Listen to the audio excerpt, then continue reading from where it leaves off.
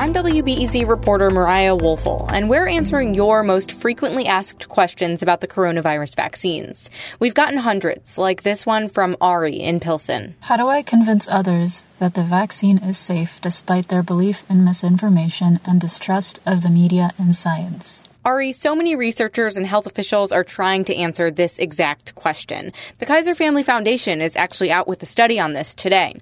First, it shows that a third of unvaccinated Americans believe some myth about the vaccine. Like, for instance, that it costs money when in reality it'll be free, or that it causes infertility, which it doesn't. This hesitancy comes from a place where they're concerned about their own safety. Ashley Kurzinger is the study's co-author. So you really need to be talking about the effectiveness of the vaccine, the fact that there are very few people that have experienced major side effects, and that the vaccine is going to help protect themselves. It also depends on who you're talking to. Take two of the most vaccine-hesitant groups, for instance, Republicans and Black adults.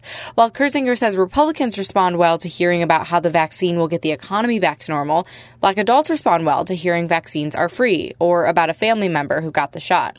When in doubt, encourage wary friends or family to talk directly with a doctor.